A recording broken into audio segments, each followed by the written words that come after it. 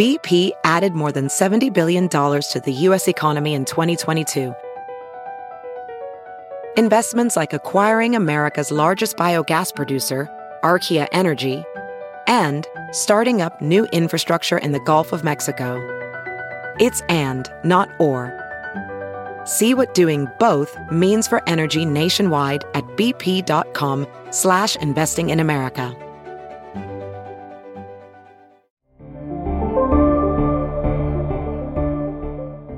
My name is Chris Lambert. And my name is Travis Bean. And on today's episode, we dig into Ari Aster's cult film, Midsommar. This episode involves a long-winded discussion of the horror genre and how Aster's modern techniques both embrace and diverge from the norm. Flowers. Just an abundance of flowers. Bright, happy, colorful, lovely flowers everywhere. It makes me think we should have made this the Valentine's Day episode. Oh, yeah, how nice would that have been? You know, it's the natural cycle of a relationship coming to an end. I mean, sometimes that's what Valentine's all about, is like a relationship coming to an end so you can start a new one. Yeah, it can definitely be a tipping point. You know, somebody under delivers or expectations are too high. And you're just like, well, this is not something I want to deal with. Yeah, or you stumble into a Swedish cult and you're forced to make that decision. Yeah, we could have saved this for summer, you know, but... Yeah, it is a horror movie, though, although it is on the other side of Halloween now. So it really doesn't make any sense to release this episode on November 2nd. No, but here we are. Yeah, this is what we do. A nonsensical podcast. Yep, ill-timed on every aspect. Beautiful. Yeah. Well, so... Midsommar. This is one that you... Is it Midsommar or is it Midsommar? Midsommar. It is... Midsommar, yeah. Yeah, Midsommar. This is one that I'm sure you had mixed feelings about going into. To say the least. Well, as has been noted a few times in this podcast when we go through our rankings, Hereditary is at the very bottom of my movie rankings.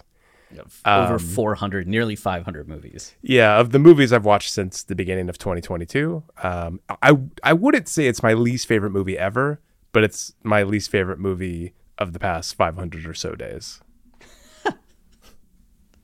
So it's just funny because like I know Chris likes it. I don't know if you love it, but I know you like it. I know people in general love it. I believe one time when I was berating Hereditary on Twitter, back when I actually had an account, someone said that Hereditary was peak horror. And in that moment, I like felt it was both enlightening and that like, oh, that is probably a very commonly held opinion amongst like, I don't want to just delegate it to Gen Z, but like, younger moviegoers, like a different way of watching movies, like a different movie loving audience. I was suddenly very aware of the kinds of movies they're looking for. And so in that moment, I felt alienated that because I like older horror movies. I mean, I like older movies in general, and I find myself less and less watching new movies because they rarely satisfy what I'm looking for and what I've become so accustomed to with older movies and the transcendence they've given me. So that's how I look at Hereditary and how I felt going into Midsommar, is like these movies, I guess, just aren't for me. I'm not saying that they're objectively terrible, even though they might be. But like I more chalk it up to like, oh, like I just simply like something different than what the audience is generally craving. Like A24 knows what people want. And so they keep giving us horror movies like this. And I usually just, at this point, I ignore them because I know I won't like them. And the only time I'm going to watch them is if this podcast makes me do it. Well, yeah, there's been a big divide. I mean, you could kind of look decade by decade in terms of just all genres, right? I think about that all the time. The way that the action genre has changed over time, the elevated horror that we're getting now versus some of the... I guess it was mid-tier blockbuster horror of the early aughts. Sure. Yeah. that they're trying to go bigger concept, but it's also kind of cheesy. Yeah, I know what you versus like the more low budgets but very visceral nature of 70s 80s horror. Sure. Yeah. And it does make me think, like, did back in the 70s, were there people who like thought Suspiria was bullshit? Like, and like had all these reasons why it was terrible and was shit compared to like older horror movies? I just wonder if I'm just part of that cycle. Yeah, you would have been. Yeah. I imagine like a version of you in the 70s. It's like Nosferatu is peak horror, and this Suspiria bullshit with its intrusive music and colors is just not. All you're doing is make me want to watch it again. Yeah, I mean, I do think it's generational. I mean, it's happened. I'm very aware of it with me and music, to the point where I don't like a lot of modern music in the same way, and now the music that we grew up with in the 90s and aughts is the jam channels that people have, or the classic rock channels that people listen to. And I remember being on those road trips with my parents in the 90s, driving from Ohio to New Jersey and hearing the radio stations that are playing like only 70s, only 60s, and thinking that's so old. And now I'm in the equivalent of that being my music.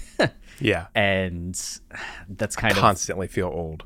Yeah, kind of wild to me, because I feel so young, but then that makes me feel so old. Movies, I don't quite have the same feeling about. Yeah, you tend to like newer movies. And you're much more open to them than I am anyway. Yeah, I'm down for the different explorations and styles, which is funny because in novels, which I think I care about more than movies and music, if I'm like ranking how particular I am about things, I'm also very against a lot of modern literature. Yeah. I want to make it clear that I am very open to new styles. Any new techniques used for horror, as far as I'm concerned, that's the way horror movies should get better and better. Like being able to see what people did in the past and improve upon those techniques and invent new techniques. Like, I expect horror movies to get better. I think more of what the problem is that there are so many movies now that it's really hard for me to find the good ones. Which, you know, back in the 70s, there's only a handful of great horror movies you have to watch. And you watch them, and you see why they're so great. You see why they continue to inspire change and influence the way directors navigate their movies these days. But with so many movies coming out these days, I just feel like I end up watching a lot of stuff like Hereditary. I don't know. I think it's more that it's not that I'm not open to those styles. It's just that like I've become so accustomed to like what has worked and what worked really well that I just instantly see holes in somebody like Ari Aster's techniques and like what he's going for. And I go into every movie experience. I really do. I know I sound like a curmudgeon, but I went in the Midsommar, and I haven't said what I thought of Midsommar yet, by the way, but I went in the Midsommar with the mentality of like, I want to love this. I want to see what everyone else sees in it. I want to be moved by this movie. So as it starts, as it's moving, like I'm looking for clues. I'm looking to connect with the people. That is always my goal. It just so happens to be that I think Ari Aster, the way he is navigating his characters and his story and his space, I'm just not finding that connection. I'm not being moved in the way I want to be. It's funny because then I watch Aster and all the things that he's doing I think are so fascinating and interesting and dynamic, given how I think easy it is for horror movies to be by the numbers or to rely a little bit more on the shock factor of what's on screen rather than the craft of what's on screen. I really enjoy the technique that Aster brings to Hereditary. Midsommar, I would say, I think is the weakest of his three movies. But I did appreciate it on the subsequent viewings more than on the first viewing. And then Beau is Afraid, I think, is, I don't want to say like masterpiece conversation, but I might go that far. Mm-hmm. You seem to really like it. Yeah. In terms of just being literature on screen, I think it's one of those movies that is just a depth of theme, a depth of technique. It's impressive to me in a lot of ways, where it just felt like Hereditary and Midsommar were warm-ups for that. It's funny you mentioned that horror movies often feel by the numbers to you, and I've actually had this conversation recently. I guess in the month of October it happened a little more naturally, but I've talked to people who just aren't as into movies as I am, who don't watch horror movies that often, and almost every single person we had a Halloween party at our house the other day, and pretty much everyone I talk to says they don't like horror movies, which is just like, it's probably my favorite genre, and it's a odd place to start a conversation. Like, I just talked to somebody who watched Scream, and they're like, it's all right, but like, you just like know everything, you know, like it feels like all the other horror movies, which is ironic, I guess, for that movie, because it's trying to do that. But even then, like, I feel like that is a perception of something like horror or say Westerns, and why they aren't as popular as maybe they used to be, is people, it's something I don't share, as I guess is what I'm getting at, is people look at a horror movie and say like, oh, I've seen this before. Like, I've seen movies go through all of these, beats. The same obstacles, the same beats, and you can like expect what's going to happen. And for me, that is just literally never an issue. Like, I do not have an issue with a movie going through familiar beats. All I'm concerned with is because I think you could break almost any movie down to those parameters if you really wanted to. Like, dramas all go through the same beats. Like, comedies probably go through the same beats. You can look at movies that do the hero's journey. Like, that happens all the time. With horror movies, I think it's just a little more obvious because they're so exaggerated and so like are what they are. But to me, like, I really don't care if like a movie is going through those familiar techniques. I just need it to move me. I need it to be different in the sense of how it's navigating those waters and how they're shedding light on the characters and what they're going through and how it's projected back onto me and how I can relate to it. I'm not saying you're necessarily saying that about horror movies, that like you just kind of had this blockheaded view of them and like, oh, like this movie did something I've seen before, like I'm not interested. But that does to me seem to be the general perception of horror movies and why people won't get into them in the same way, say, I would. I think it's something that I see across art in general. It's something that bothers me about a lot of music structure. You do bridge, verse, verse, chorus, verse, chorus, bridge, chorus, conclusion. And you can do a lot of cool things within that, but if that's just how every song is, it starts to become, you start to look for like a little more. And I don't feel that way though. Yeah, you don't feel that way. To me, I'm completely blown away by a movie that, or by a song that can have, like, if the bridge is soaring and like transcends and lifts me up, like I don't care that I've heard a bridge a million times in the same spot. Like, if they do it well, they did it well. Yeah, it's just, what's doing it well mean? And yeah, of course. Yeah. That is, to me, that is the question. Like, that is the interesting discussion, not like, oh, like I've seen this before. I think that's maybe the implied critique, is not just I've seen this before, but it didn't then do anything that elevated it to me. Yeah. It's just the language used to describe it is only the tip of the iceberg for that. So that's like my feeling when it comes to, I mean, that's how I felt when I saw Heat, which makes a lot of people mad, is that I watched it, I was just like, oh, I've seen this movie a million times, because so many movies ripped off of Heat. Sure. That by the time I watched it in 2014, that it's not fresh. But there's so many older movies that I watch that blow me away and impress me. That one really left me wanting more. And I don't feel that way about a lot of the classic horror movies. And when I say that a lot of horror movies have familiar beats, I'm thinking more of things like The Nun or the Pet Sematary remake. Right. Just a few of these movies that lean into the genre without necessarily maybe trying to add to the genre. Yeah, without like igniting it and elevating it. Yeah. So Totally. I really like horror as well, but I think every genre has the stuff that's just trying to be a part of it. And those movies typically don't jump out to me that much, but because horror tends to be easier to enter into for filmmakers, I think, or is easier to sell an audience on, I think you get a lot more by the numbers horror movies than maybe some other genres.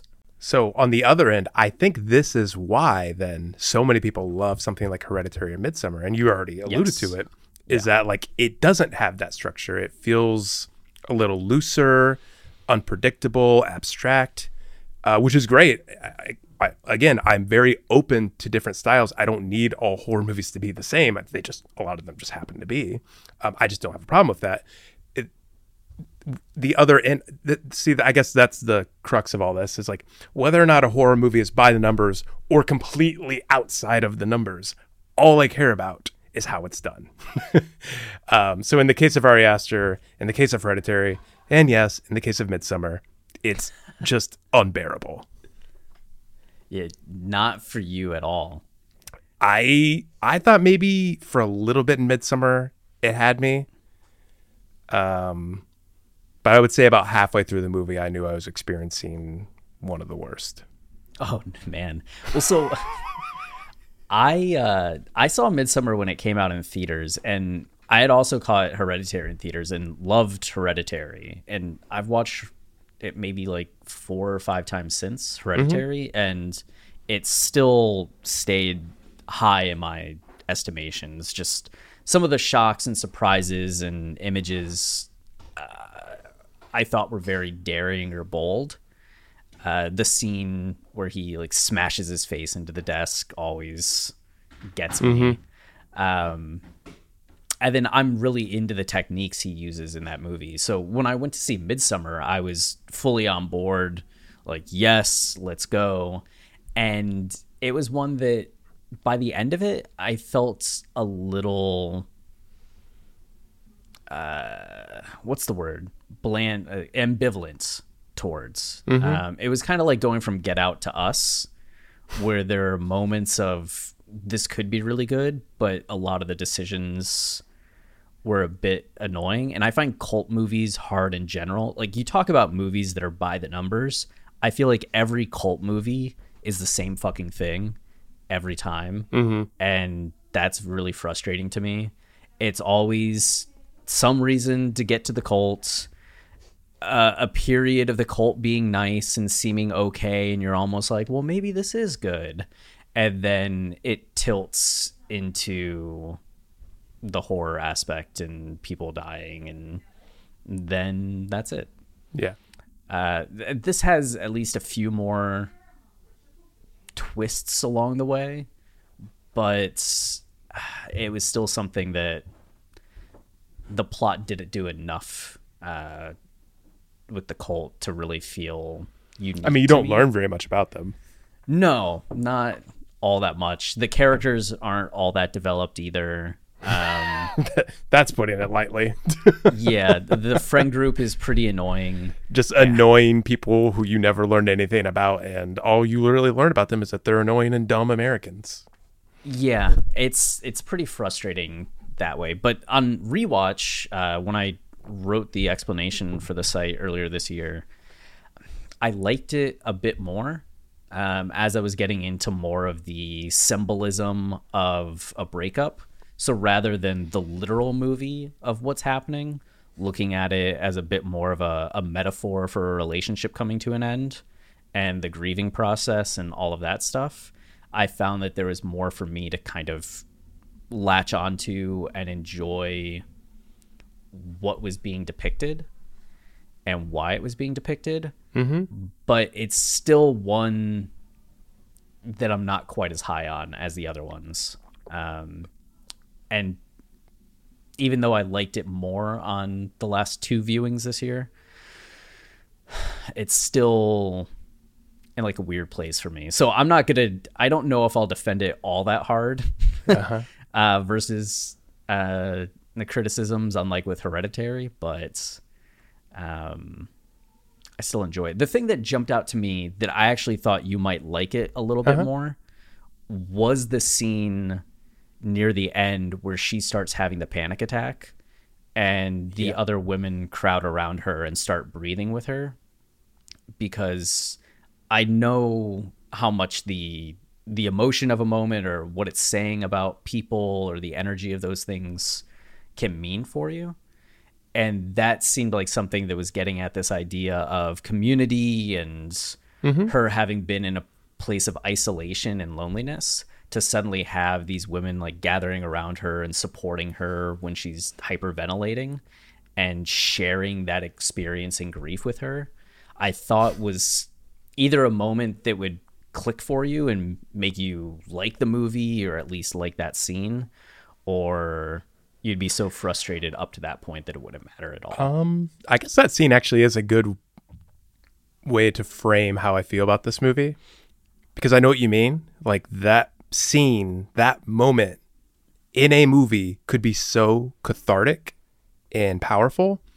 To have it, to let that just play out, them just like breathing and and like yelling and them all coming together at once. Because like, I totally understand like what the moment is conveying, that this woman suddenly has these people around her who are in sync with her, who are listening to her, especially a woman who has no family anymore, who has a terrible boyfriend who won't pay attention to her emotional needs, to someone who feels lost in a foreign country in this crazy situation where she doesn't know where anything's going on, to suddenly have like all these people to just like sense how she's feeling.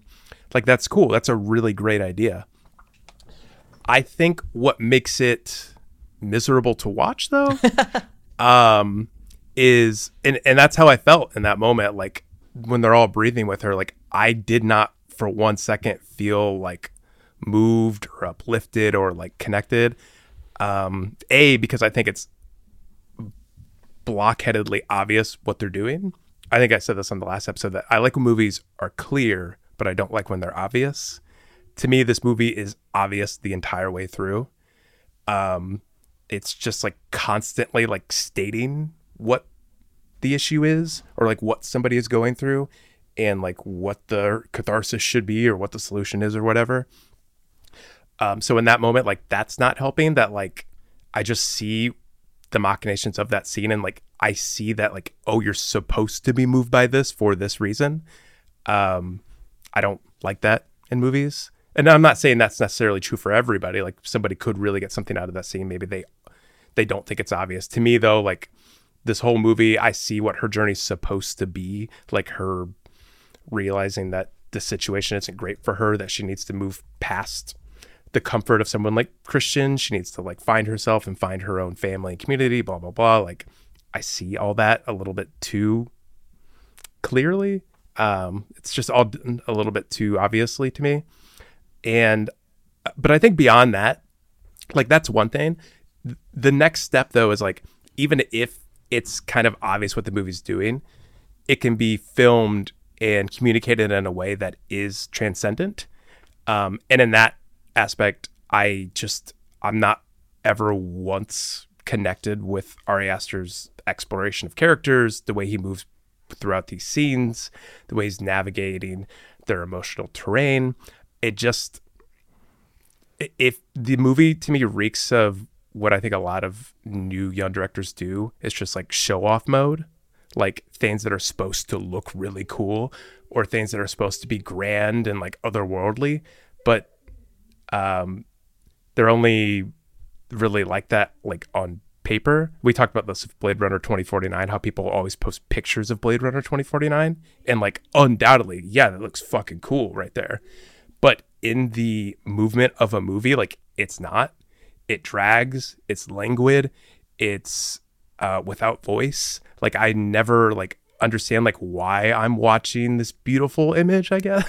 Like, I know that sounds dumb to some people. Like, why are you complaining about seeing a beautiful image? But in my mind, like, the beautiful image means nothing if it isn't communicating something more powerful, if it isn't part of the art, part of the message, part of the deeper meaning. Like, I don't really care. If anything, it's more annoying that like you think I'm just going to look at this pretty image and like be moved.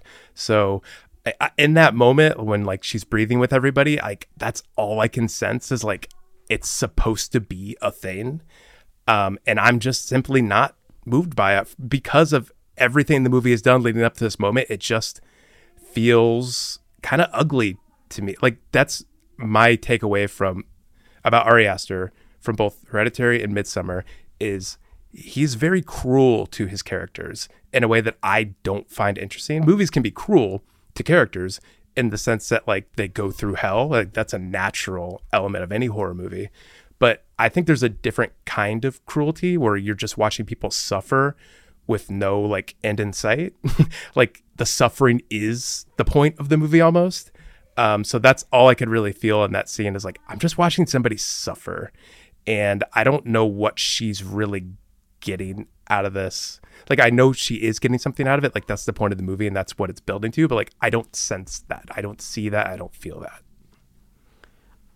I'm curious about the obvious and clear distinction in something like Magic Mike XXL or Terrifier 2. You're talking my language. Because those are two movies to me that I think are like pretty clear, but also pretty obvious in what's going on. Yeah, sure. How does that differ from the obviousness that you see in Midsommar? I guess, what specifically do you think is obvious about Terrifier 2? Well, like, you're talking about the like scene the where grief? they're, yeah, I guess the scene where they're breathing together and everything that's like doing is like so obvious to you about what it's supposed to be. Even though they don't have it in dialogue, there's nothing necessarily, what is it, like, told to you about what's going on. You're just kind of watching it and knowing in the context of what it's meaning. But in Terrifier 2, for example, are there any... How's it not obvious when she gets her redemption at the end to come and fight Al? I think Art, the clown? Art. Yeah, Art. You better be careful you pronounce his name wrong. It's going to come after you. I know. Oh, God. I think a big part of it is, and I appreciate you asking it, it's kind of helping me define what I mean. I think a big part of it is just that when a movie is clear, it's because like the art is infused with what's going on. Like, there is an elevation being experienced. There is something like transcendent, otherworldly. There's something like, if I think about Terrifier 2, there's like all this Valkyrie image throughout, and she's denying being this warrior, and she doesn't want to take this sword and like take this position that her dad envisioned for her. Like, that's obvious, I guess you could say, that like that is laid out in the beginning and that's eventually what happens.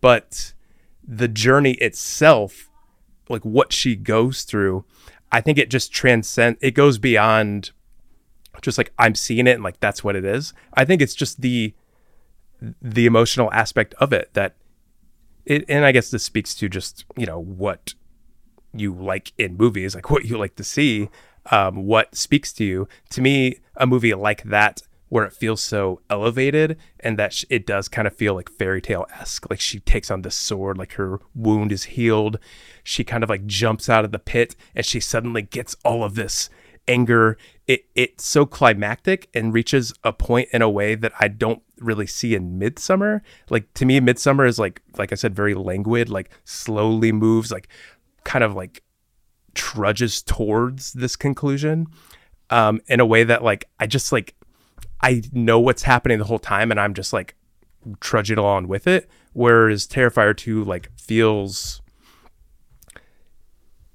it just feels bigger than that, I guess. Like it feels like it has life, like it pulsates, and that it's like building towards something, and it's like bringing you along the way, and like you're kind of cheering it on, as opposed to just like kind of sitting in it, you know? Okay, so that to me sounds like obvious might not be the thing that's the issue so much as the pacing and the trudging that's the issue, of like the energy that's going into it and around it, leading up to it. Right. So, like two things can both be obvious, but if the one's obvious and it builds with this energy and has this like power to it, that transcends. But if something's obvious but you're just kind of trudging up to it and the payoff isn't there, it just feels bland in comparison. You could be right, but as you're saying that, as I'm thinking about it, maybe more of what it is like Midsommar just doesn't have that much to say. Like, to me, like, there's one or two takeaways from the movie, or maybe there are multiple takeaways, but like the one thing is really concentrated on. Whereas Terrifier 2, I think it's about so much. Like, I feel like there are so many ideas being tossed around, and they're being so vividly explored that by the time it comes around and she becomes that Valkyrie character, like, it's in the mix of like a million other things I've been thinking about. And Midsommar, like, I guess I don't know what. I guess that's it. Like, I find it kind of dull and in one note. Yeah, I mean, the two main things that are going on in Midsommar, it's, you can view it as a movie about grief and just a metaphor for moving through the grieving process. Sure. With the ending being a little more half empty or half full, depending on how you look at it. Because there are people that do take it more as a metaphor for working through these things that weigh on you, and that's part of the language of the movie. I forget what the specific term is that they use. It's not like artifacts, or maybe it is artifacts, that you identify and you essentially like burn and get rid of to purify yourself and to start fresh in the new season. Right. So you can view this entirely as the process of working through grief, and at the end she's come through on the other side of her grief. Or you could view it that in her grief she's given over to these darker urges, fallen in with an improper crowd, and it's the negative way of working through grief rather than a positive way. I think Aster purposefully kind of leaves it open-ended in that way. And it's the same thing with the relationship. There are people that look at it as a very powerful statement of ending a relationship and moving on. And what happens to Christian is just, you know, a metaphor for the breakup process. And then you have people that look at it as a lot more literally and say, yeah, the guy was a dick, but did he deserve to die in a bear costume? That's horrendous. And that it ends up being this revenge fantasy that's really gross and destructive. So you have people that really have the glass half empty view of that. But that seems to be really the two aspects of the movie that you have, like grief and relationship considerations.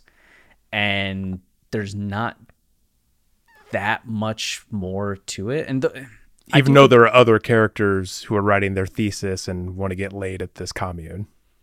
Yeah. Those are just side stories that mean nothing. Yeah, they're kind of just there for fodder, right? You need other people. It's a horror movie. That's right, so you need Chris. Other people they are to there die. to just be killed, pretty much. Yeah, that's it. That's the entirety of it. And I do think Aster had said that he had initially written or had gone through a breakup. And so he had written this breakup movie, and then also had the idea for a cult movie, or got asked to do a cult movie and decided to join them together. And that's what we ended up having. So, yeah, I mean, it's is limited in that way. I get why it appeals to people who have experienced those things. Like I've experienced the loss of parents and grief, and there's things in that I can identify with and appreciate, but it's still a pretty boring movie to me. Totally. It's that is one thing I've kind of been blown away by, like this movie Blade Runner 2049, and I watched Five Nights at Freddy last night, which is a huge movie right now. All three of those movies are unbearably boring and slow in a way that blows my mind, that people get so so I guess it's kind of insulting for me to say, and I shouldn't be so insulting, but people obviously don't find them boring. But I just like, I compare something like this to Suspiria, which I just watched, and that movie is alive for 90 straight minutes. Like, it's crazy how electric and vibrant that movie is, that I just can't handle a movie like Midsommar. Like, to me, all those different ways to read the ending you're talking about, those are all like both boring. Like, if any one of those is like the way the movie's going, like that's just boring and not interesting to me. It purely in the way that it's handled, like that story could obviously be interesting in another movie. But it's the way we get to those endings and the way the movie just like drags towards them and doesn't have much to say about them the entire time. Just like the idea is put out there and like, that's it. Like, here's what the movie's about. And it's not really explored. You're just kind of catapulted into like an unknown situation, which is Suspiria, by the way. The whole movie is, you don't learn much about the main character. You just know that it's a coming of age story and that she's at the school that is haunted, and she's navigating the strange crevices and hallways of the school and slowly figuring out what it is and what she needs to do to stop what's going on. But that's part of the movie. Like, to me, like, that movie works because you don't know anything, because you are learning alongside of her, and because it's so vibrant and electric the whole time. Like, you feel invested and invigorated by it in a way. Like, I don't know what it could be possibly happening in Midsommar that makes people so captivated and keeps them in so deeply, because people love this movie. I see people talk about it all the time. I saw people dressing up as the characters of Midsommar on Halloween, which I thought was pretty funny, actually. But I do kind of like look at it and the way it moves, and it really just makes me wonder if there's just no space anymore for something like Suspiria, something that is dedicated to being so vibrant the whole time, you know? And is there a recent horror movie that you... Terrifier 2. Oh, yeah. Although that movie actually is kind of slow a lot of the time, so that's not really true. Yeah, that was, I think, my big complaints about Terrifier 2 was that there were long stretches. I thought it was just kind of like slow and obvious. Yeah. There are definitely a lot of just like people sit around talking, trying to figure out what's going on. Yeah. Or like the kills initially were like kind of cool and interesting to me, and then I was like, okay. Cool at the end? I thought they got like a little familiar. Wow. We'll have to unpack that another day. I know. That blows my mind. In the lead up to the Terrifier 3, when we do a Terrifier 1 and 2 catch up. Oh, yeah. I mean, I think people like the cinematography of this movie, the visuals of the film. You don't get a lot of movies that have the setting and the color palettes, and I guess people really like Florence Pugh as well, which I get. I thought she was the best part of this movie. I find her like pretty infinitely watchable in anything that she's in. She's 0 for 3 for me in movies so far, but yeah, she's good. What? Oppenheimer, this, and Don't Worry, Darling. Don't Worry, Darling. Yeah. I mean, yeah, but she's really good in all of them. She's great, yeah. It's just unfortunate that the movies leave a little bit more to be desired. So I think there are people that definitely, and the relationship aspect, I think, is something that anytime there's a powerful statement about relationships, especially horror is often good for working through those emotions in a way that feels very indulgent because horror is so heightened. That I think there are a lot of people that have been in bad relationships that feel a lot of satisfaction from what happens to Christian. Or even if they hadn't been in a relationship that's that bad, they just feel the catharsis of being out of one. And there's a lot of identification with that. And then the outfits, I guess, cute. Those are all reasons.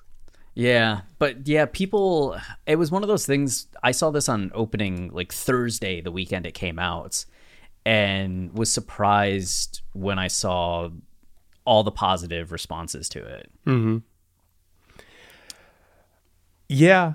I'll just say one last thing that I hate about it so we can just be done with me and Chris can talk about like what it's actually doing well. But the one thing I think I just can't get into, and it was like, I feel like this was a turning point for me actually, when it comes to modern horror, because again, horror is my favorite genre, and there are a lot of modern horror movies I do like, but the popular ones, I guess I tend to not like, and Hereditary was like I feel like my first insight into this. That moment where the little girl's head, where she's decapitated. Sorry to spoil Hereditary, although if you're listening to this, you've probably watched Hereditary. I was very shocked by that moment, which I've heard people talk about. Like I was talking to somebody about the movie once, and to him, like that's one of the fondest memories he has about it. Maybe not fondest, but like one of the most visceral memories he has about a movie, and that he was so shocked by this girl's head being taken off. But when I saw it in that moment, like I just immediately felt disgust. And even on the other end of the movie and knowing why it happened and what it was in service of, it didn't to me justify killing a little girl. Like we talked about this on the show, actually. Like there are plenty of movies where like kids are killed, and you know, it happens. Like I'm okay with a movie killing kids, but I do think it's strange territory to dip into, especially if you don't have like a really, really good reason for it. And if it's not done in an emotionally sensitive way, and if it doesn't lead to something really powerful. And as we've talked about, like, I don't really dig the way Ari Aster does his movies. So to me, like when he does something like that, I never end up seeing a payoff for it. And that's the trend I've noticed in in 2 of his movies now. I've only seen 2. But people are just there to be killed. They're there to be mutilated, brutalized, tortured, and we're just watching it. And I never once get the catharsis that I think he's looking for in going down all these paths. And this is natural for horror. I love horror. I said it's my favorite genre, and this comes with the territory. And why I think horror movies have the most potential to be transcendent and powerful is because they are putting people through hell, but it's in service of something greater. It's really getting at these things we all go through, these things we go throughout our life, and blowing it up to these really crazy levels. And when you do that, you can achieve amazing catharsis. But I think the opposite can also happen, that horror movies have the potential to be the worst kind of movies, and that like they are just torturing people and making us watch it, and the ultimate point isn't achieved powerfully enough to justify like everything you've done to these people that are supposed to be reflections of me. So after the little girl died in Hereditary, like I've just like had like a vendetta against Ari Aster. It almost feels like an injustice of this little girl. And that's immediately how I felt in this movie. When the sister and the parents are killed at the beginning of the movie, it's not even necessarily that it happens. Like that can happen, and that can be part of the character's Danny's journey in this movie. But it's more just like how it's presented. Like the way he films these dead bodies, the way we watch Danny react, like it just feels really gross and intrusive in a way to me that, like, I don't know. Does that make sense? Yes and no. Like, there are definitely things that I want to push back on there. It's like, yes, in the sense that, especially if the catharsis is something that you're really like looking for, and wanting, or think is necessary to justify cruelty like that, then I definitely get where you're coming from with it and why it would be a turnoff when something like that happens. I'm also in the boat, like with your friend, to where when I was in the theater and that happened, legit gasp and legit shock of, oh, that's something. As somebody that feels like I don't see enough new things or things that break through expectations, that definitely sat me upright in my seats and was refreshing, as weird as it is to say that that's a refreshing moment, because that is a bold, shocking, certainly bold thing to do. But it's funny when you talk about the ugliness of it or the negativity of it, because when I watch, not to harp on Terrifier 2, because I like Terrifier 2, but watching some of the kill scenes in that, it feels completely extended, unnecessary, cruel, maybe not even earned or like tangential to the story that's going on there, because there is a story of redemption and growth and grief and coming through pain. You can frame a lot of what art's doing as inflicting this pain or embodying the negative emotions that the characters are dealing with. I forget the sister and the brother's name. So did I, and I've seen it like 5 times. Yeah. Of what they're going through. Sienna and Jonathan, I think. Yes. Ultimately, like Sienna conquering and the catharsis that comes with that, the deaths of her friends along the way are somewhat in service of that. But, I mean, Hereditary is a movie about grief, and the same way as Terrifier 2. And you have Art killing Sienna's friend in like a terrible, terrible way. Yeah. Is that better than this girl's head getting knocked off just because of the age difference? Yes. Well, I can argue that whenever you're finished. Sorry. So that's something that jumps out to me, because I think you could just level the same cruelty claims to Terrifier 2. I get that. I think a lot of people have. But then for Hereditary, to me, you talk about the catharsis. It almost makes it sound like you're saying that movies have to have catharsis. And I know you don't feel that way.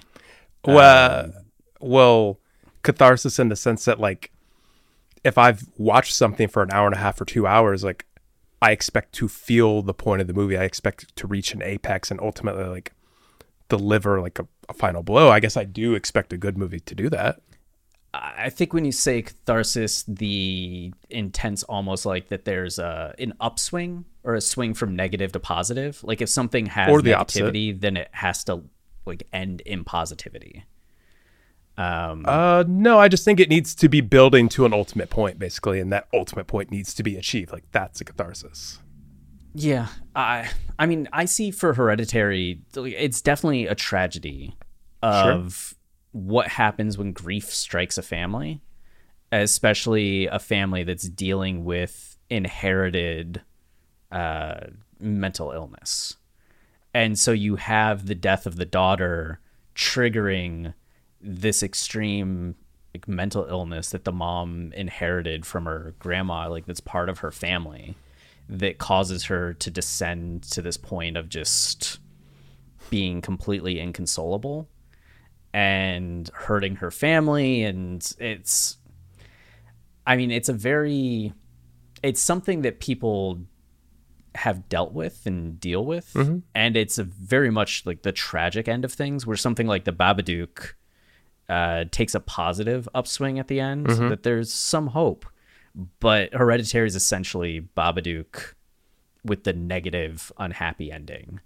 And I think through the frame of being a tragedy in that way, the death of the girl, especially a child of that age, maybe it doesn't have to be so graphic, but that it suits it's needed for the story that's being told, which is that this horrendous thing happens to his family, and given the context of the mental illness that's in the family, it causes this triggering event that leads to this tragic ending. Yeah, that's a good point. I mean, that is a form of catharsis for sure. Yeah. So, I mean, but going back to what we were saying earlier about the trudge, right? Mm-hmm. It's certainly a trudge to that point, which makes the build up to it feel even heavier, rather than having that energy of, I think, the kind of payoff or catharsis that you would get from something like, I'm trying to think of what another, Terrifier 2. Yeah. Should we just make this a Terrifier 2 episode? Because we've barely talked about Midsommar. I know, it's been everything around Midsommar, but our problems with Midsommar aren't necessarily like, it's the movie in context of everything. Like, yeah. So I think that's, you're making good points. I mean, you're putting me in my place in the sense I'm putting that in quotes, and that like I'm kind of realizing things about myself now and like what I like. And again, I don't want to deny that Hereditary and Midsommar are well done for like what they are, because you're sitting here saying you like Hereditary, you kind of like the pace of that movie and everything, and I think I'm just somebody who has trouble with that. I mean, there are plenty of slow movies I love, like Lawrence of Arabia is slow, it's 4 hours long, and I fucking love that movie. I just watched The Innkeepers, which is a horror movie that's really slow, but like I love that movie. And part of what I don't think is why I think the kills in Terrifier 2 work so well, even though they are cruel, just at face value, is that they're so well done. Like they're such absurd deaths. The way Art the Clown is mutilating these people and butchering their bodies and tearing their hearts out and putting an eyeball on his own face, and like the art of the kills, like Damon Leone, the director, is like doing all the special effects, and like it looks so incredible and absurd at the same time. Like, to me, if a movie's able to achieve something like that and like uplift in that way, like I love that. Like, to me, that makes it enjoyable, even if like what's happening to them is cruel.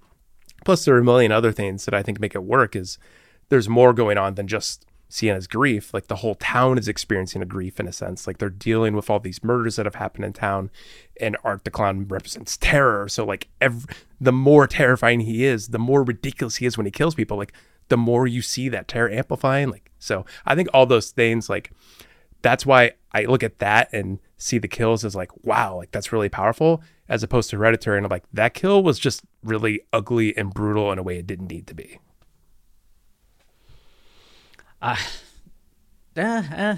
Yeah, but it's kind of splitting hairs in a sense, because I just don't like how Ari Aster films this movie. Is like, it's hard to get past that. If you do like it, you're probably into that kind of stuff, and you see the power in it, and you find the catharsis at the end.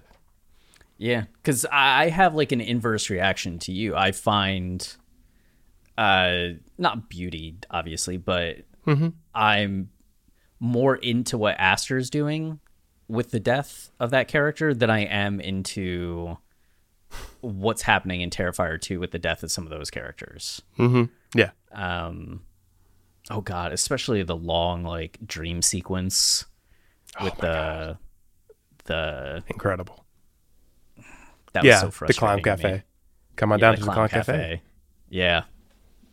I liked so many things in the movie, and I hated that so much. That's bizarre to me, but okay.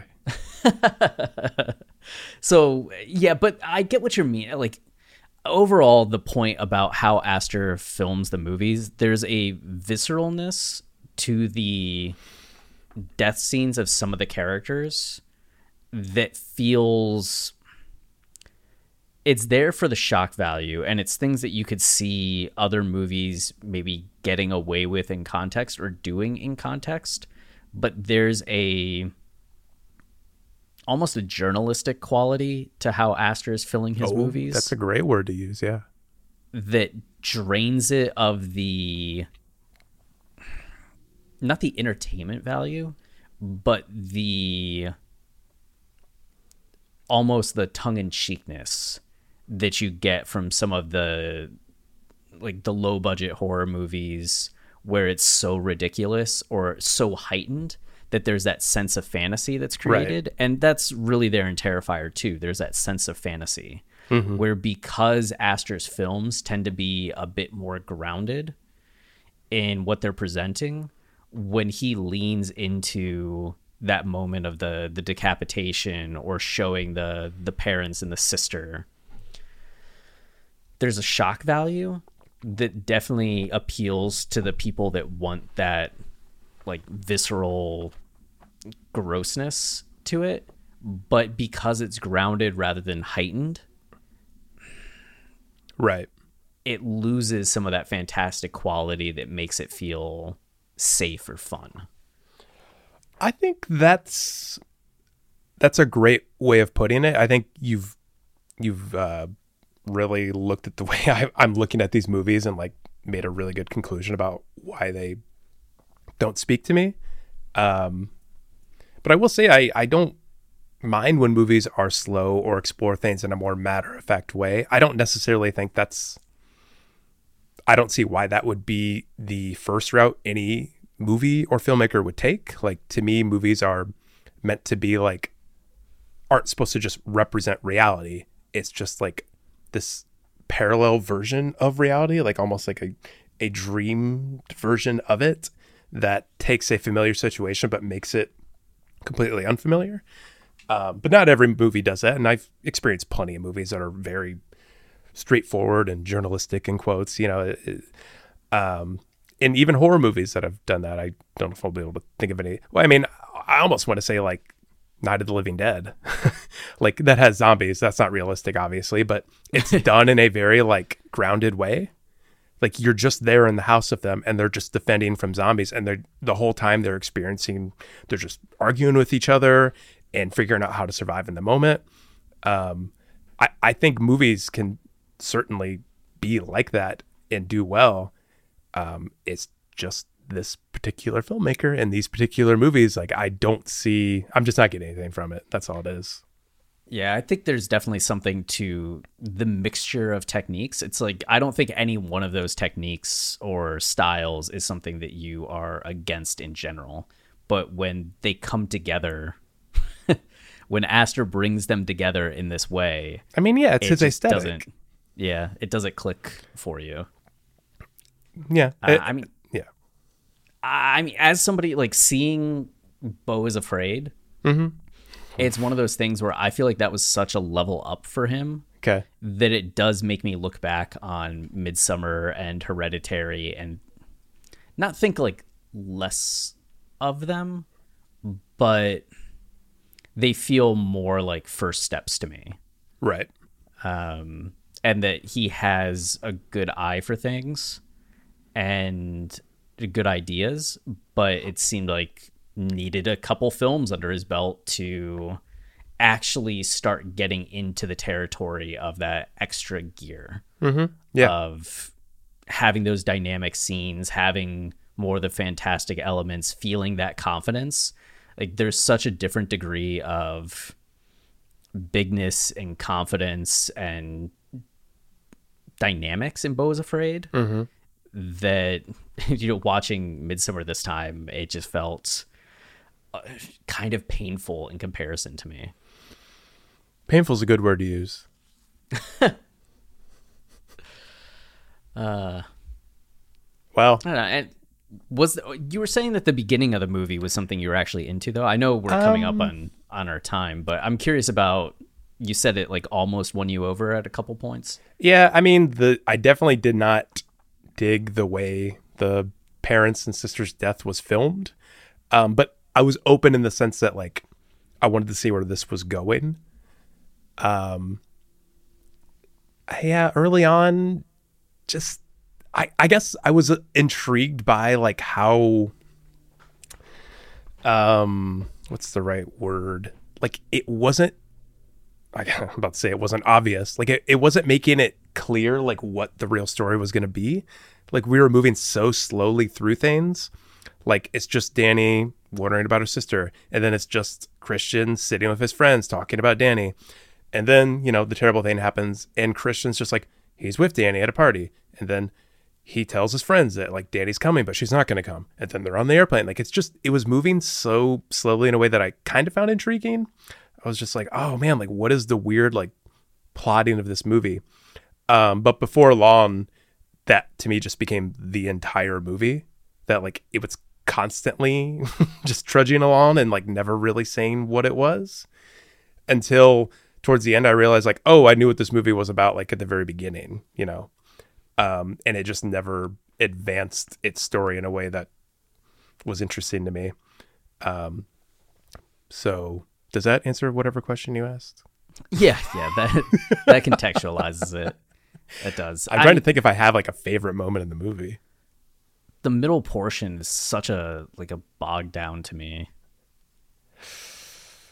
I did think the as much as I don't like the way characters are just set up to be killed in this movie, I thought some of the deaths were pretty gnarly. Like the guy's body that was just beaten by the chickens in the barnyard, you know? Like that was cool. But again, how we got there and like what that character represented, like that's all there really is for me. I was like, that looked cool, I guess. Yeah, like okay. Nice. Yeah. I don't think I have all that much to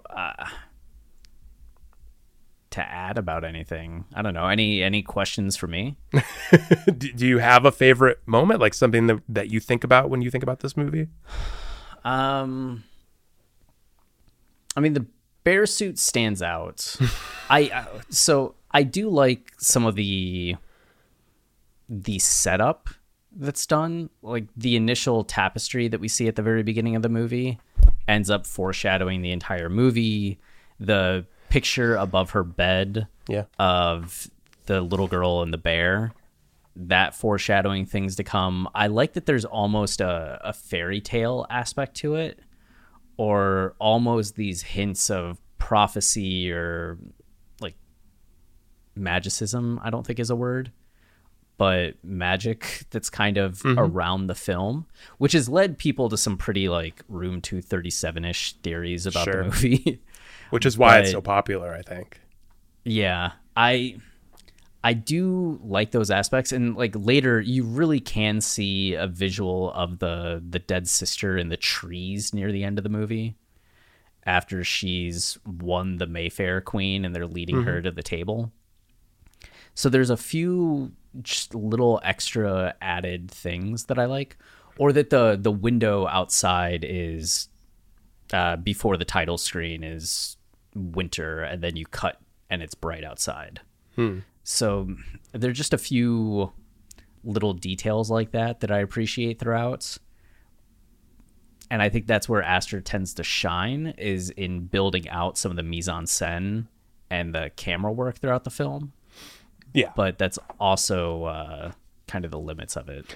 Yeah, I would say limits in the sense that like I feel like we've described his filmmaking as visceral at some points. I would almost just say it's more matter of fact.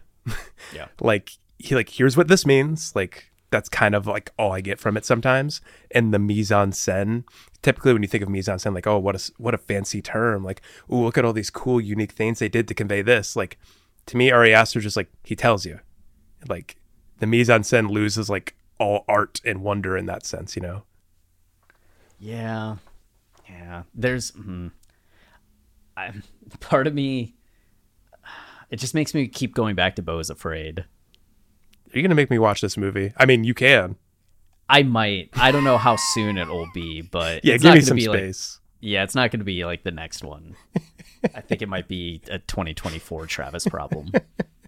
I just like I look at movies like Hereditary and Midsommar, how he's torturing many people. I can only imagine. I can't even fathom what he does with the movie where he focuses on one person. Yeah, actually. And maybe that'll make me appreciate it. Like maybe that'll help me see it. Yeah. I mean, it has like it's way more absurdist. I think and fantastic. I mean, that does intrigue me a little bit. I feel like that's the route I need him to go. I need him to go. He can go whatever route he wants. He's his own fucking person. But like for me to like Ari Aster, I needed something a little extra, something more stylized. Like if a movie being absurdist to me is that sounds like a welcoming move. Yeah, it's almost to the point. This might be going a little too far. That I would say if you showed someone Hereditary and Midsommar and then showed them Beau is Afraid, that I don't think they would say that it's the same filmmaker. Okay. That is, again, that sounds wonderful. There's that much of a difference just in terms of the genre, the scope and the scale, the characters, but there's still that like negative streak that runs through it. I don't know, but maybe it's like done in enough of a dynamic way that it works better. We'll find out.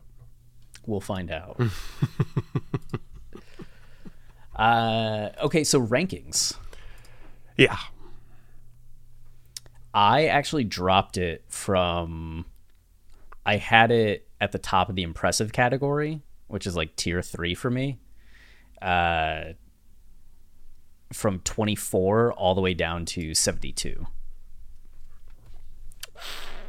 Which now it's in the positives category, which is tier 5. Okay. And 72 out of how many? 72. Oh, yeah, sorry. From our rankings, since we started this, I started my list in July of 2022. Out of 163 total. Okay. And my list stretches back all the way to the beginning of 2022. I still need to update my list. I think it's up to like 480 now. Okay. And that would push this movie down even lower. But of the 462 movies I have put in so far, Midsommar, I don't have it as low as Hereditary because, like I said, I associate Hereditary with that moment when the little girl was killed. And that movie has a special place in my heart in the sense that it has a negative place in my heart. But Midsommar to me was just almost just as unbearable as Hereditary. I didn't enjoy it really at all. It just felt kind of, I don't know. It just wasn't for me, obviously, as I've said a million times.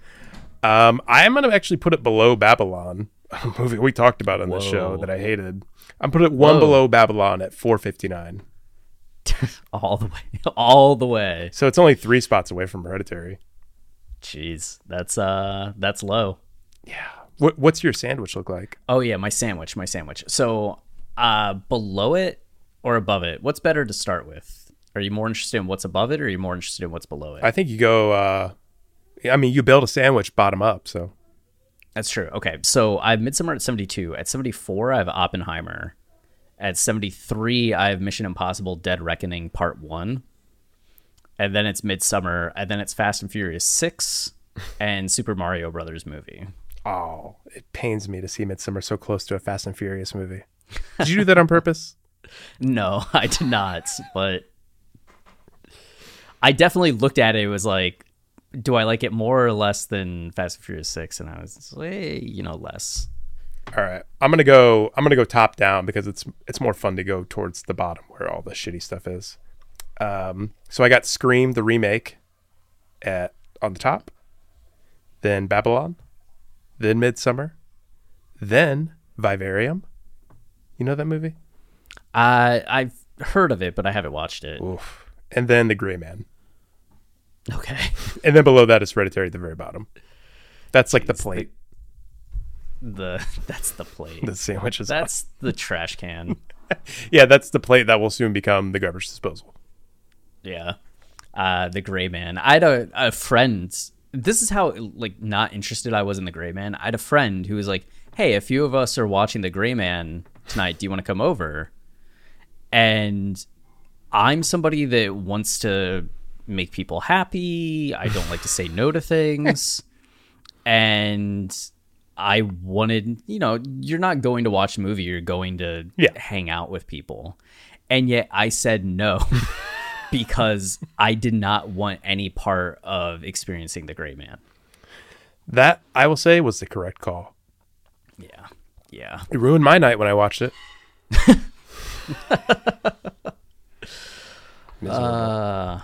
Sorry to the Russo brothers, who I know are such big fans of this podcast. Oh, yeah. Well, they have all of their box office earnings. Yeah, they're fine. Yeah. Anyway, so we've reached the end, Chris. We have to now pick our next movie.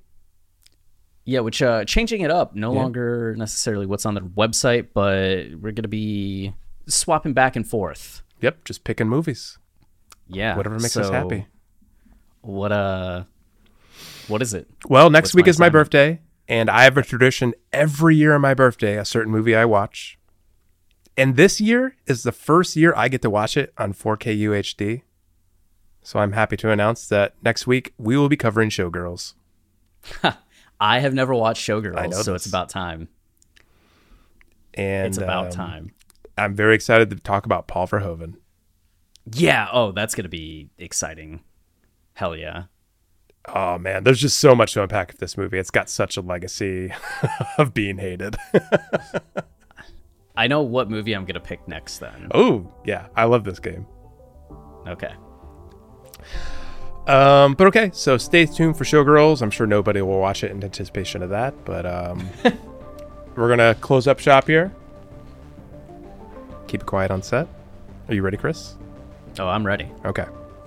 Lights. Camera. See ya. Oh. God. I like waited we get worse. so long.